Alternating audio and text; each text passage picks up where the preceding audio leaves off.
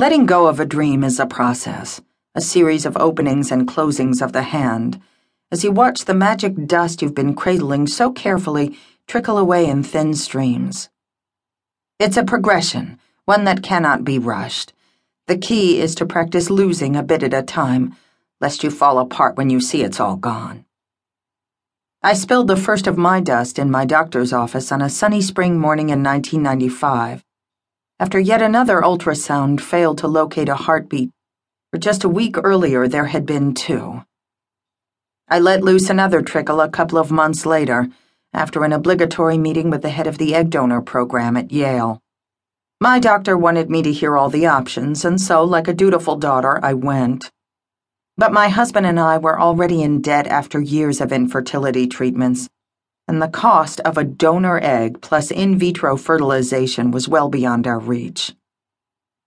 Even if we could have afforded it, I felt too gun-shy to undergo yet another procedure with no guarantee of results. If my goal was a baby, any baby, didn't it make more sense to start with one already born? A friend's sister had recently adopted a beautiful Chinese baby girl.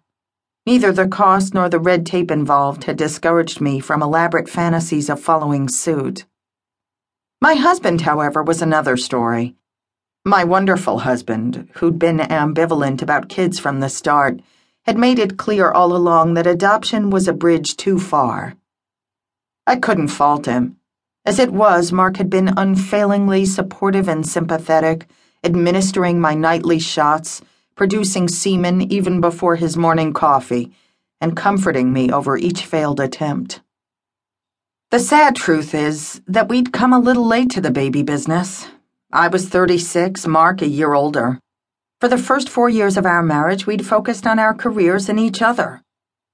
I never expected my priorities to shift as abruptly and drastically as they did, in a manner that was less rational decision than biological imperative.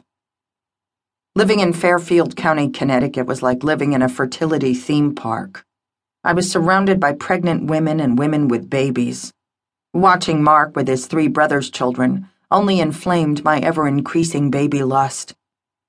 As an uncle, he was a natural, gentle, playful, and inventive. Anyone could see how great a father he would be. But by the time I was ready to consider adopting other people's babies, the bulk of our married agenda had been dictated by our struggle to reproduce. There has to be more to life than that, Mark said.